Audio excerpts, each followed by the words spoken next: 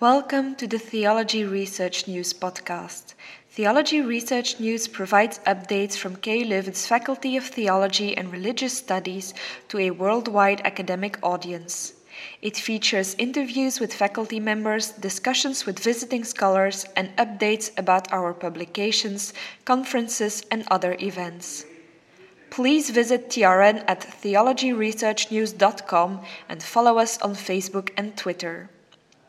Thank you very much for having the opportunity to talk to you about climate change, Corona and Christianity, religious education for sustainable development in a wounded world.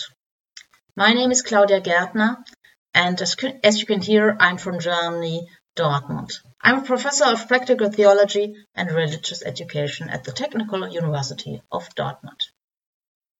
You probably know these 17 Sustainable Development Goals. The UNESCO has placed a global action program on education for sustainable development to meet those goals. For education for sustainable development, Goal 4.7 is quite important. I quote, UNESCO aims to improve access to quality education and sustainable development at all levels and in all social contexts to transform society by reorienting education and help people to develop knowledge, skills, values, and behaviors needed for sustainable development. It is about including sustainable development issues such as climate change and biodiversity into teaching and learning. Individuals are encouraged to be responsible actors who resolve challenges, respect cultural diversity, and contribute to creating a more sustainable world. My question now for the next 10-15 minutes is, what kind of contribution can religious education make to meet those goals? So let's get a deeper insight into the Goal 4.7. The Goal 4.7 wants to develop knowledge, skills, values, and behaviors. These are kind of formal competences who are lacking a normative orientation. If you read on, there are some vague references to concepts of justice, but that's it. Further on, it's about individuals who have to be encouraged to be responsible actors. So it's kind of a drive to individualize the problem solving. And the responsible actors just have to resolve challenges, respect cultural diversity, and contribute to creating a more sustainable world. But there's no word about possible conflicts that might arise between these sustainable goals.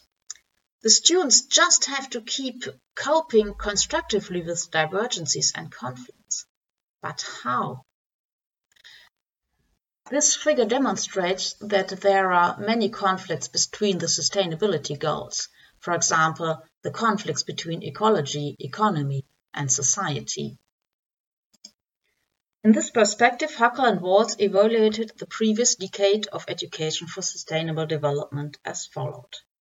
I quote, "The UNESCO has trimmed and taped the decade of education for sustainable development so that it does not challenge neoliberalism and fails to develop global education for sustainability citizenship.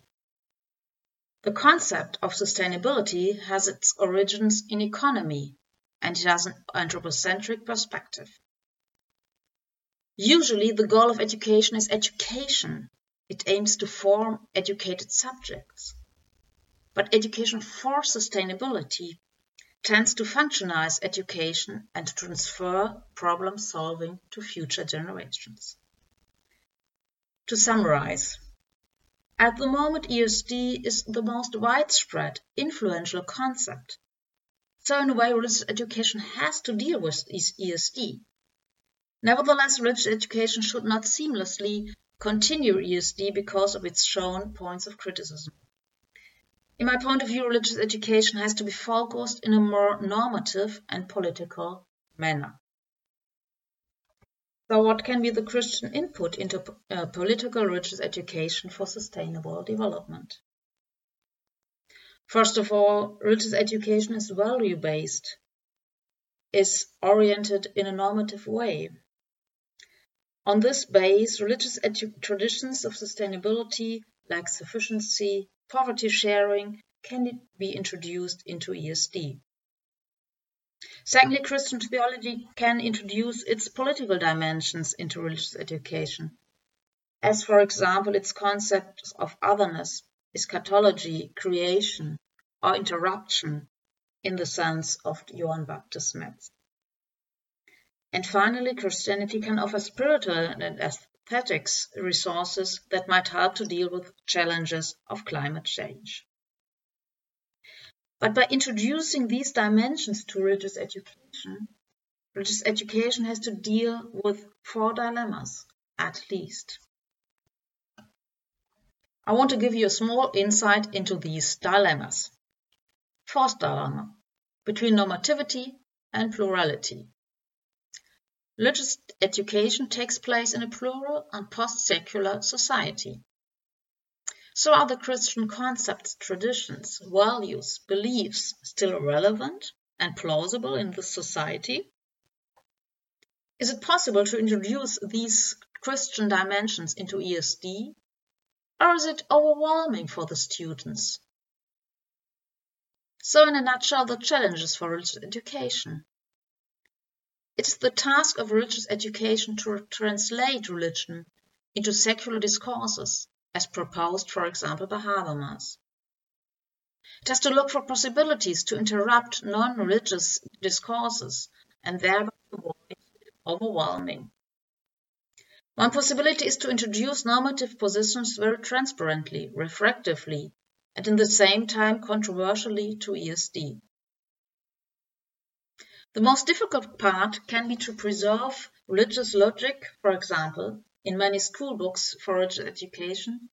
You can see units about collecting waste, saving water, and combining it with the theology of creation. But religious education for sustainable development must go further on. Second dilemma, between determinism and hope of change. On the one hand, we live in a hegemonial capitalism, and also all of our students, as ourselves, are entangled in the system. On the other hand, we believe in the message of the kingdom of God, and we want to teach about resistance, hope, and also the alternative practices and experiences of otherness that might arise of the message of the kingdom of God. So how can we teach the hope of change in a determined world to students living in this world? Religious education often hopes to contribute to change. I share this kind of hope, but nevertheless we must face the limitations of it.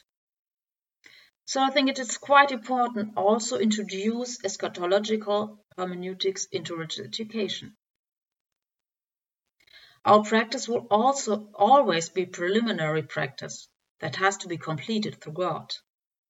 So we cannot aim to preconfigure a utopian society, but we also have to deal with repeated failure due to freedom, sinfulness, and structural human guilt.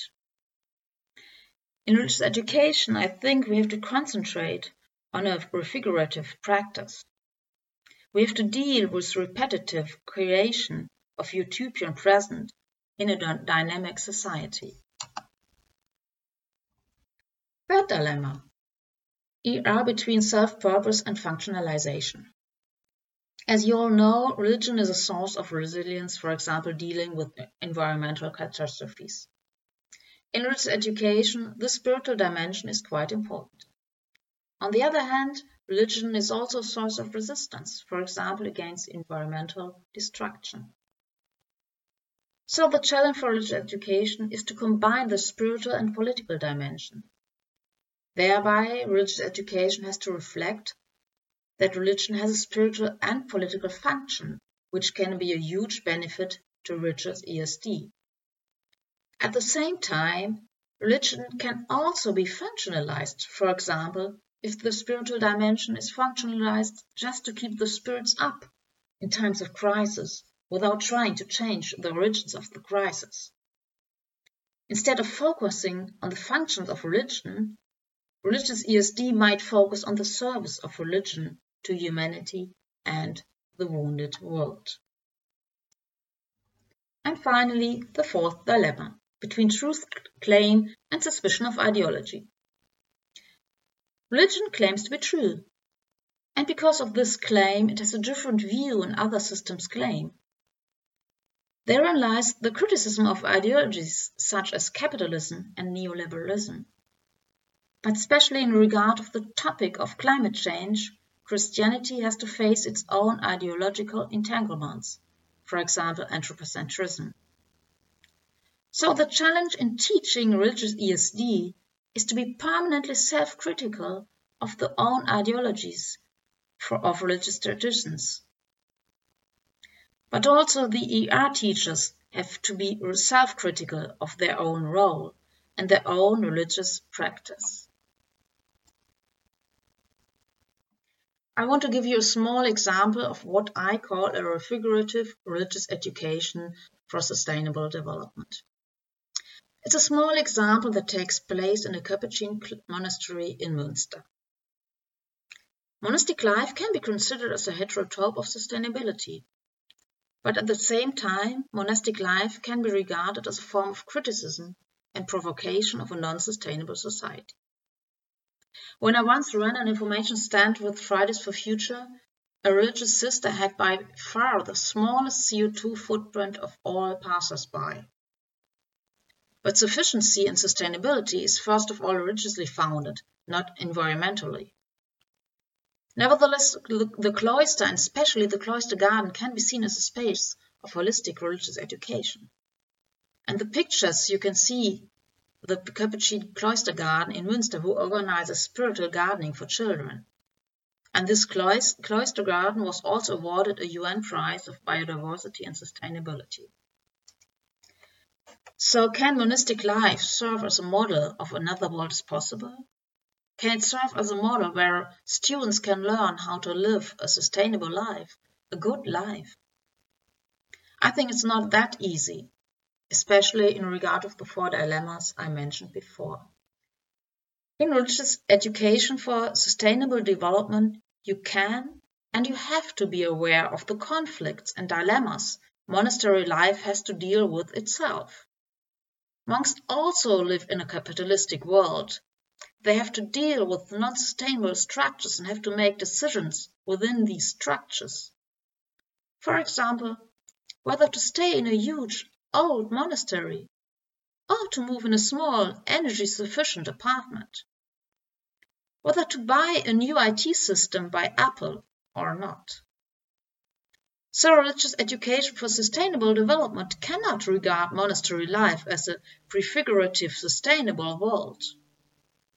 But it can be regarded as a kind of refigurative practice that tries to create an utopian sustainable life in a non-sustainable post-secular society, but that also fails from time to time. In this point of view, a cloister garden can be a religious, a spiritual place of another sustainable world that does interrupt capitalistic, non-sustainable logic. And in this sense, it can also serve as a model of religious education for sustainable development. If you want to take a closer insight into my outlined thoughts, you can download one chapter of my new book here. And if you want to get a broader horizon of my thoughts, you have to read the book as a whole. Thank you very much.